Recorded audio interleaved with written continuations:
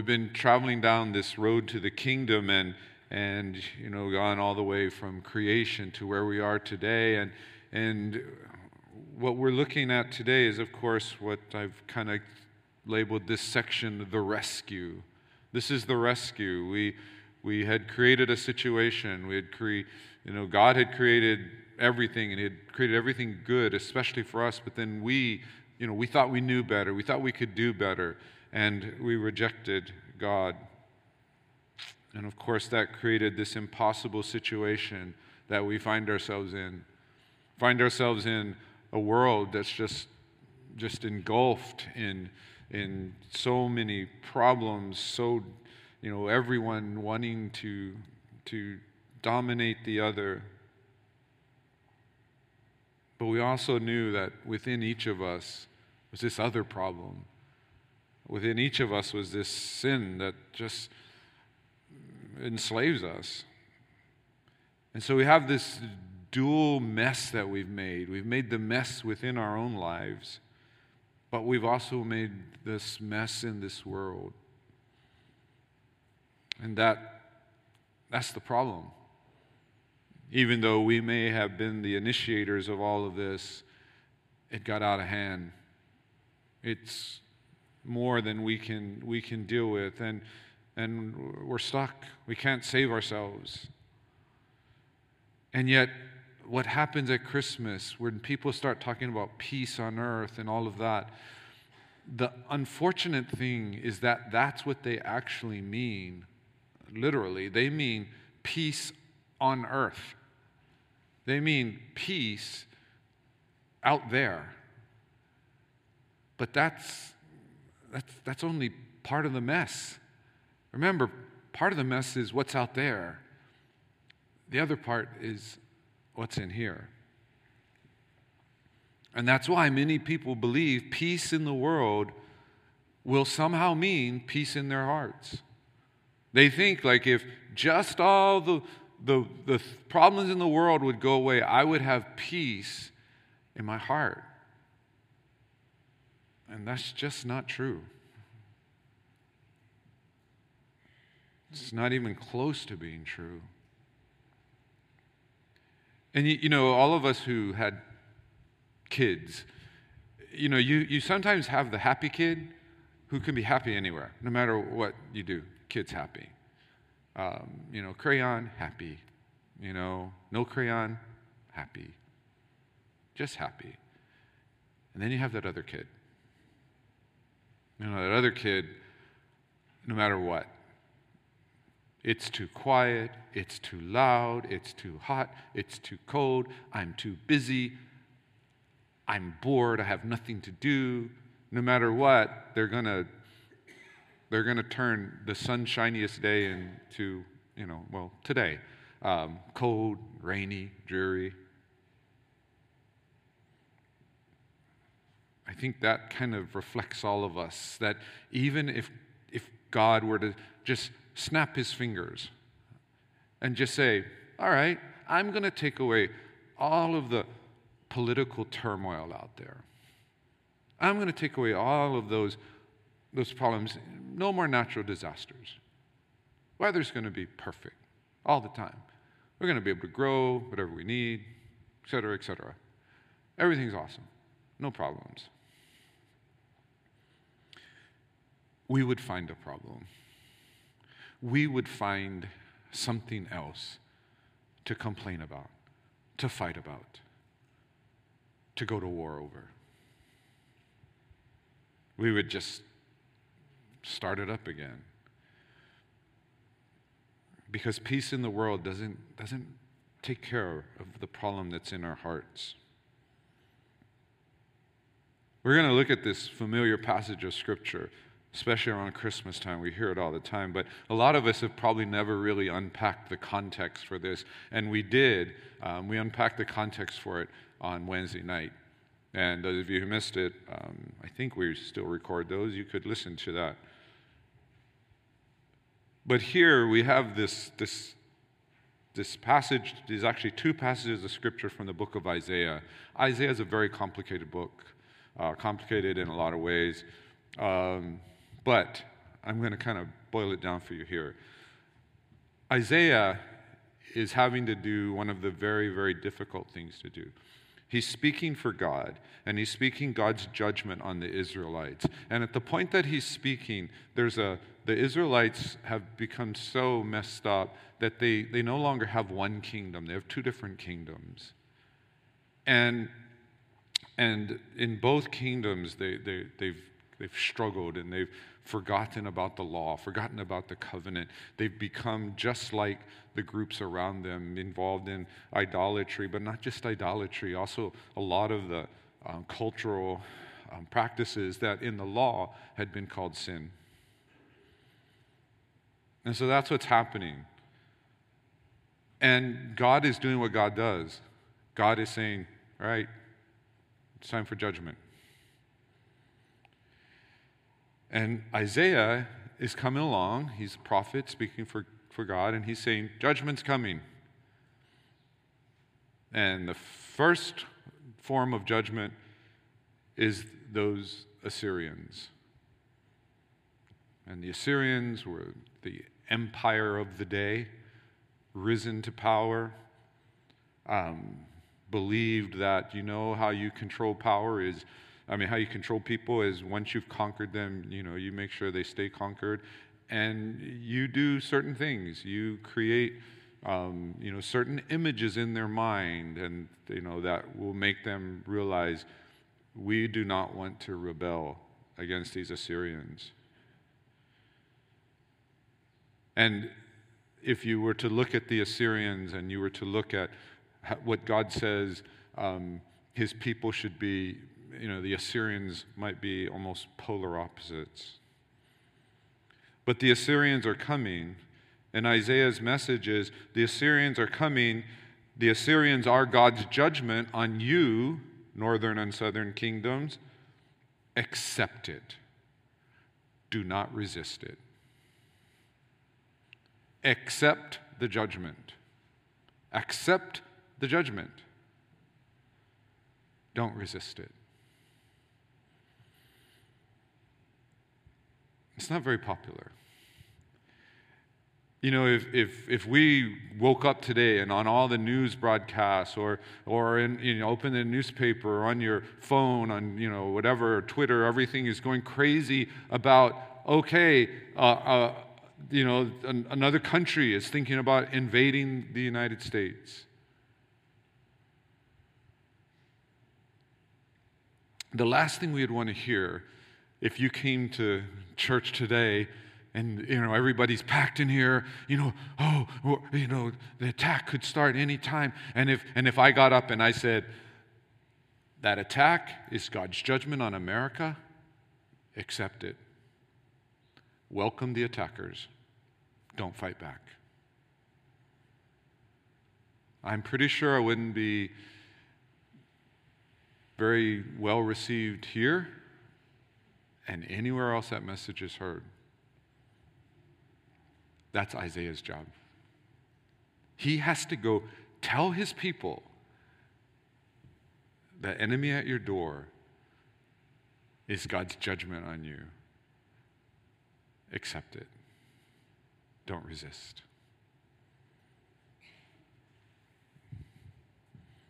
He said, it's too late. Sorry is not enough. What you guys have done has become so much a part of your culture, so much a part of your ethics, so much a part of your values that you no longer even think it's wrong. In fact, you don't really have a concept of what God thinks is right or wrong. This isn't something that can be fixed with everybody saying, "Oh God, we're sorry." No. He's telling them this is in the DNA of your culture. It's only going to be fixed with kind of a reboot, a restart. And as you might imagine, if I were to give that kind of prophecy today about the United States, about, we have these enemies and we need to just accept it. accept their rule, you might imagine that even among us, we would have similar groups, rising up in opposition. And that's what happens in Isaiah. Because they know the pattern. They've read, sort of remember their history. You remember going back to Judges? What happened in Judges all the time? What happened in Judges is God took care of the people. They're there. They're living. They pretty soon forget about God, and they start becoming like the cultures around them. They start worshiping the other gods. They start, accepting some of the cultural practices that God had said are going to destroy your society and things like that. And they're like, nope, we're going to go our way. God brought judgment, and then he brought a judge. The people repented. The judge delivered them, and then everything was good again. There's a lot of the people who said, that's how God works. Okay, yeah, we messed up. We accept it. We repent. God will bring up a deliverer. We'll be good. And it's in the midst of that one of the groups is coming along that's saying, remember this? Remember this, Isaiah? This is a prophecy. You need to take it to heart. They're not making this prophecy up. They're simply reciting what was part of what they already knew about the line of David. And that's what we find in Isaiah 9, 6, and 7. It says, "For to us a child is born, to us a son is given, and the government shall be upon his shoulder, and his name shall be called Wonderful Counselor, Mighty God, Everlasting Father, Prince of Peace. Of the increase of his government and of peace there will be no end, on the throne of David and over his kingdom, to establish it and to uphold it with justice and with righteousness from this time forth and forevermore. The zeal of the Lord of hosts will do this."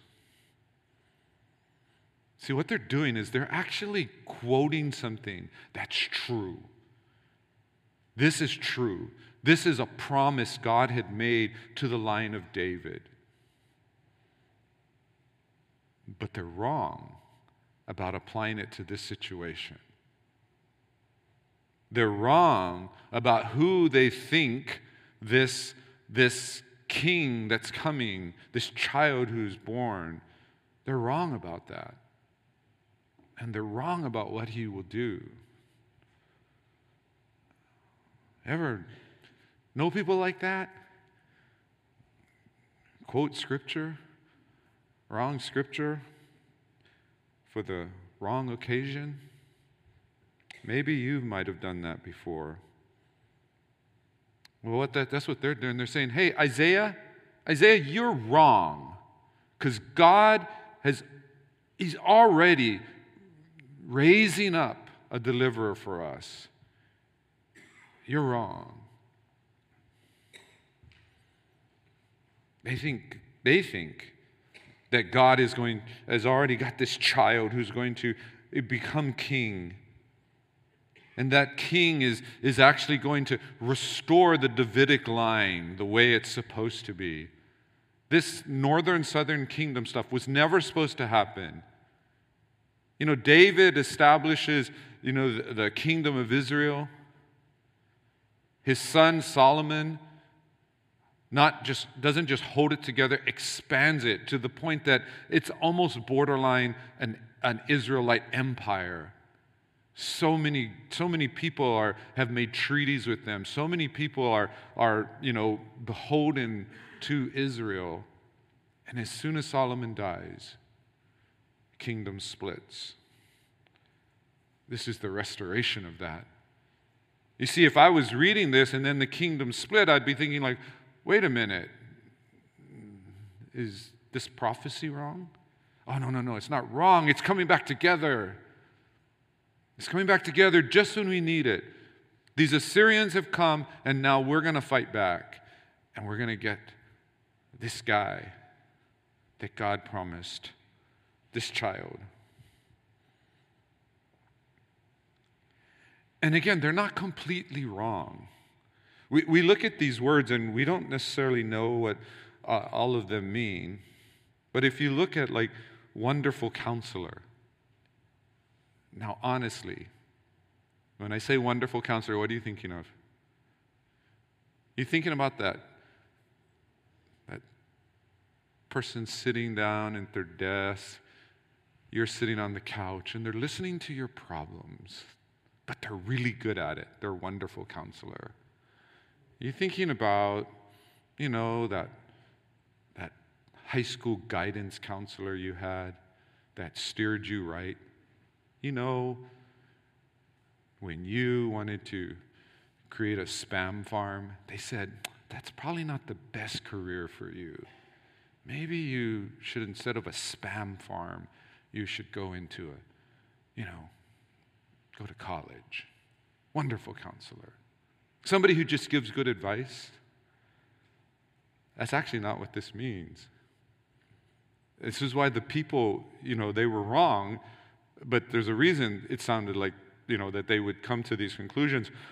Wonderful counselor is more the idea of wonderful military strategist. What? Wonderful policymaker.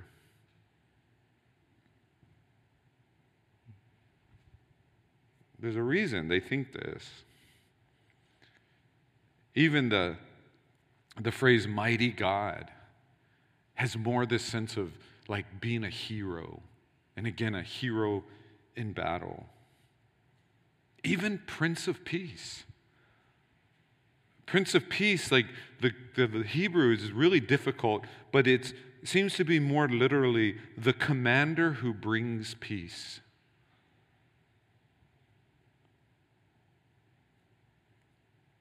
So it's not like crazy for them to come to this conclusion. It's not a crazy thought at all. But, they seem to miss certain ones, like mighty God.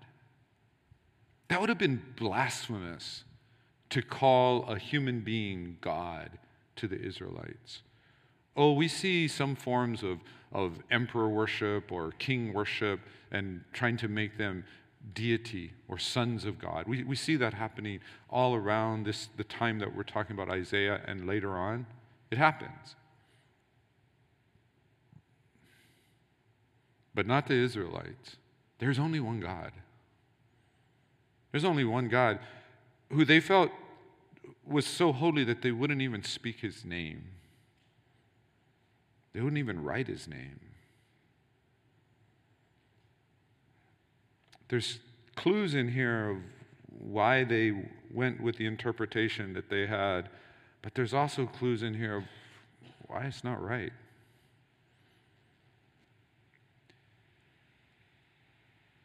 But their mentality is this, which is something that resonates with us. This king, this savior, he will come and he will defeat our enemies and he will leave us alone. There's this sense of God is obligated to save. What kind of people think that all of their problems are external to themselves? These are people who already think that they're righteous. Notice what it says. It says, there will be no end to his government, and of peace there will be no end, on the throne of David and over his kingdom, to establish it and to uphold it with justice and with righteousness from this time forth. If you're unrighteous, do you want a righteous king to show up? If you're wanting a righteous king to show up, you either believe that you're righteous or you want to become righteous. But you're not going to be welcoming a king who's going to uphold righteousness and justice if you're full of injustice and unrighteousness. There's this sense of there's nothing wrong with us. What's wrong is the enemies out there. The king will take care of those, and then everything will be good. And that's the first point. The first point of Isaiah is that true peace is not achieved by eliminating enemies. Peace in the world will not be achieved just simply by eliminating our enemies. Because one thing that we see in world history is as soon as one enemy is defeated, another one arises. And if we ever go through a period of time where there are no serious threats to us outside, we make enemies within. We make enemies of each other.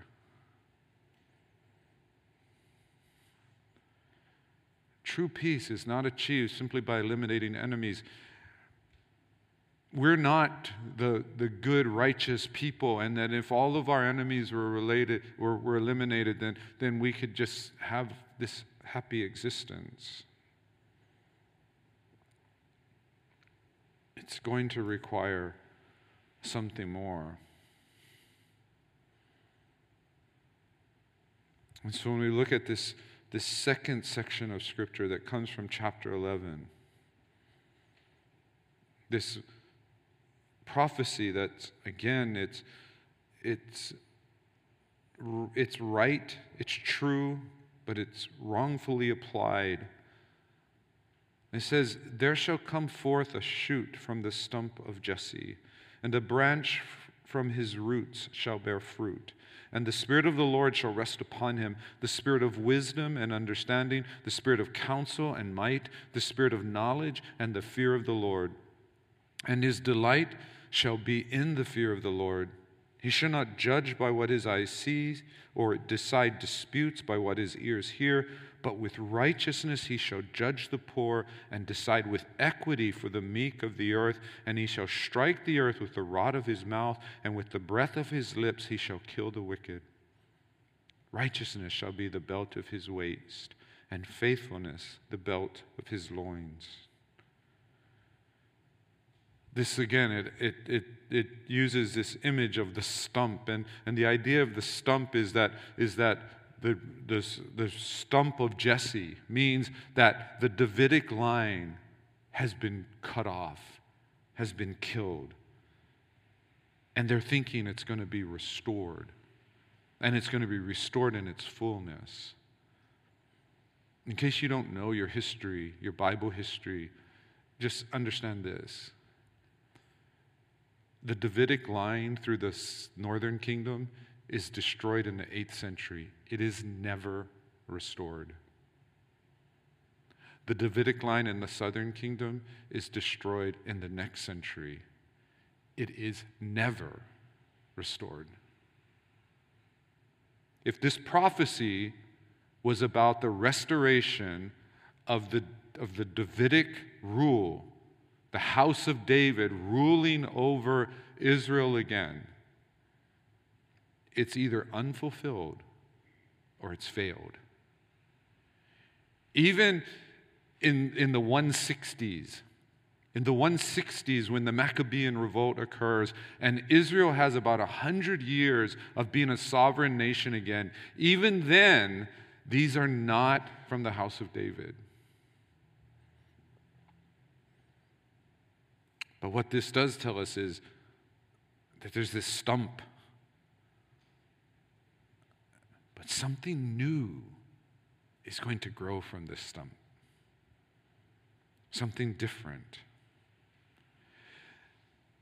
And what's unusual about this is that, a lot of this is what comes from, what they sometimes call royal liturgy. In other words, they're talking about the king. And of course, when you talk about the king, you often talk about him in really superlative terms. And when they saw stuff like mighty God, everlasting Father, maybe they thought we're not going to take that literally. But, that we're talking about the king in the highest ways.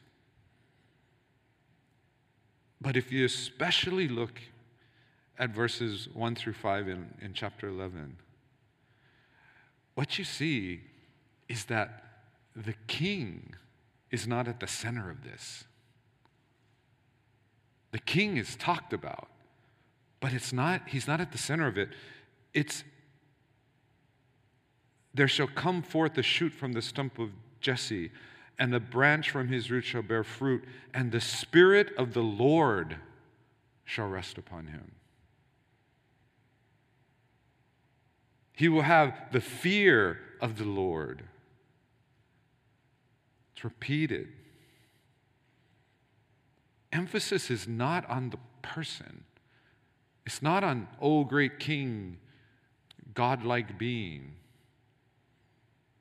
Instead, the focus is on God. In God's kingdom, God is king. Seems like, well, that's kind of self-evident. Why do we got to make a point?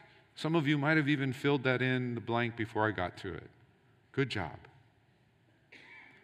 But why do we have to be reminded of that? Because we forget. We forget. We think God's kingdom is somehow a democracy. Or we think God's kingdom is kind of a shared rule. There's him, and then there's us. And, it's a nice partnership. He's the silent partner, and you're the one who talks all the time. Works out well for you. But in God's kingdom, God is king. In God's kingdom, God uses kings. God uses entire empires to do what he needs them to do. God is king. The Spirit of the Lord rests upon this one who comes from the stump of Jesse. And look at what it says, that the Spirit of the Lord rests upon him, and it's the spirit of wisdom and understanding. Notice how it doesn't say the Spirit of the Lord gives him wisdom and understanding. It is the Spirit of wisdom and understanding, the Spirit of counsel and might, the Spirit of knowledge and the fear of the Lord. And when it does talk about the king, it says, his delight is in the fear of the Lord. This is the Lord's kingdom. It's God's kingdom. This one who will come from the stump of Jesse will be used to accomplish God's will for his kingdom. But I want you to notice when you get down to verses 3 through 5, and especially looking at 4 and 5. It says, and his delight shall be in the fear of the Lord. He shall not judge by what his eyes see, or decide disputes by what his ears hear, but with righteousness he shall judge the poor, and decide with equity for the meek of the earth. And he shall strike the earth with the rod of his mouth, and with the breath of his lips he shall kill the wicked. Righteousness shall be the belt of his waist, and faithfulness the belt of his loins. What's being talked about here? What's being talked about here is, yes, we're talking about this one that will rise from the stump of Jesse. But we're also talking about the nature of his kingdom. And we've already said, this is God's kingdom. And it shouldn't be surprising that the nature of his kingdom will sound a lot like God. But here's the point we need to connect, kind of complete the circle for us today. If we are going to be in that kingdom, we need to have those same characteristics. If we're going to be in that kingdom, in that divine kingdom that's known for righteousness and justice and peace, If we're going to be in that kingdom, we need to have those characteristics. If it's going to be true of the kingdom, it needs to be true of each of us who are members of the kingdom. And this is how it connects to peace. True peace comes when God reigns in our world and in our hearts. True peace comes when God reigns in our world and in our hearts. Again, just see that part where it says, his delight shall be in the fear of the Lord. He does these things because he fears the Lord.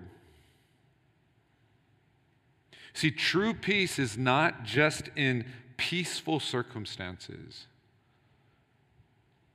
Paul writes about that. He talks about in Philippians when he's in prison, he talks about being content in all situations because he has that true peace. That peace that doesn't matter whether he's all by himself or he's in a crowd. Doesn't matter whether he's doing the thing he loves the most, which is teaching and sharing the gospel, or whether he can't do anything but pray. It doesn't matter. He's learned to be content in all situations. Jesus says something similar. He says, my peace I've given unto you. It's a peace that the world doesn't understand. The world doesn't understand how a Christian can go through the most difficult, overwhelming circumstances and walk through it, and not walk through it pretending it's not happening, not walk through it numb, but walk through it experiencing all the pain, but having peace in the midst of it.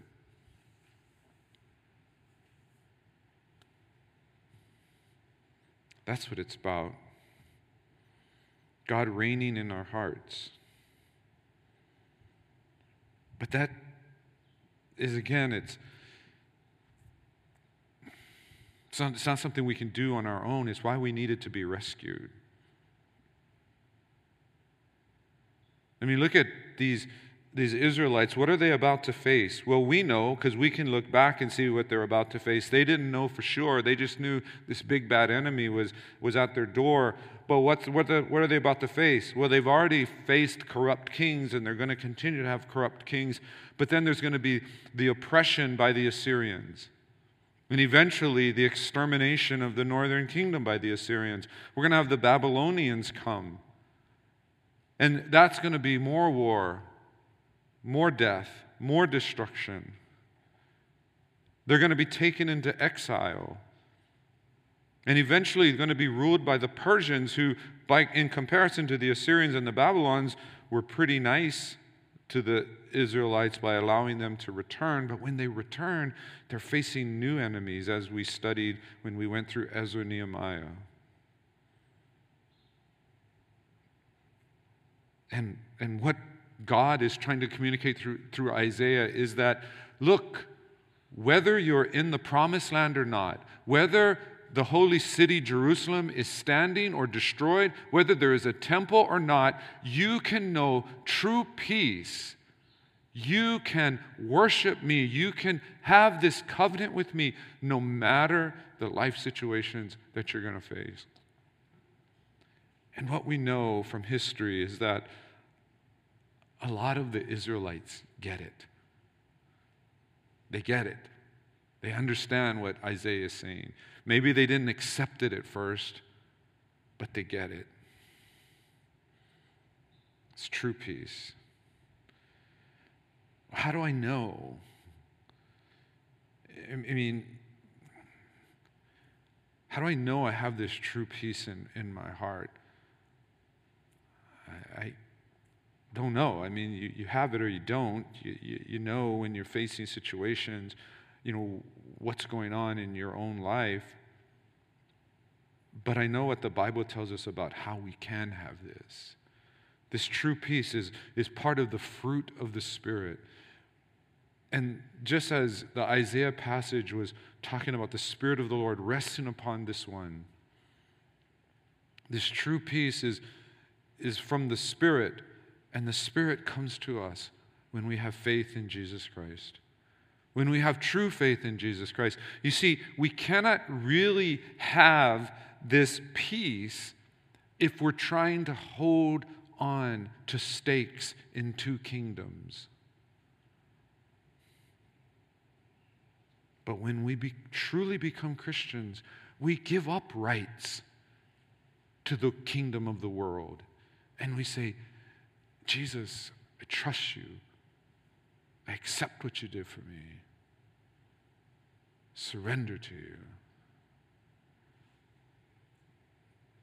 And Jesus promises to do all the rest. Peace on earth.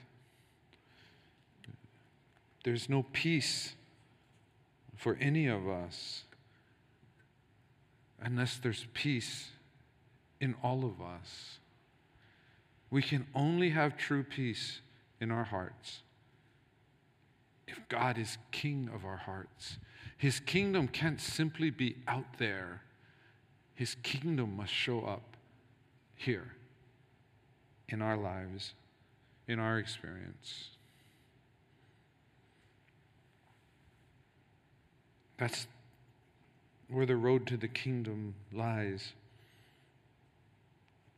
And next week, John's going to unpack more about the wonderful, unpredictable road that when God becomes king of our hearts, when he starts driving the car, it's all about love. And who knows? Who knows where God's love will take us?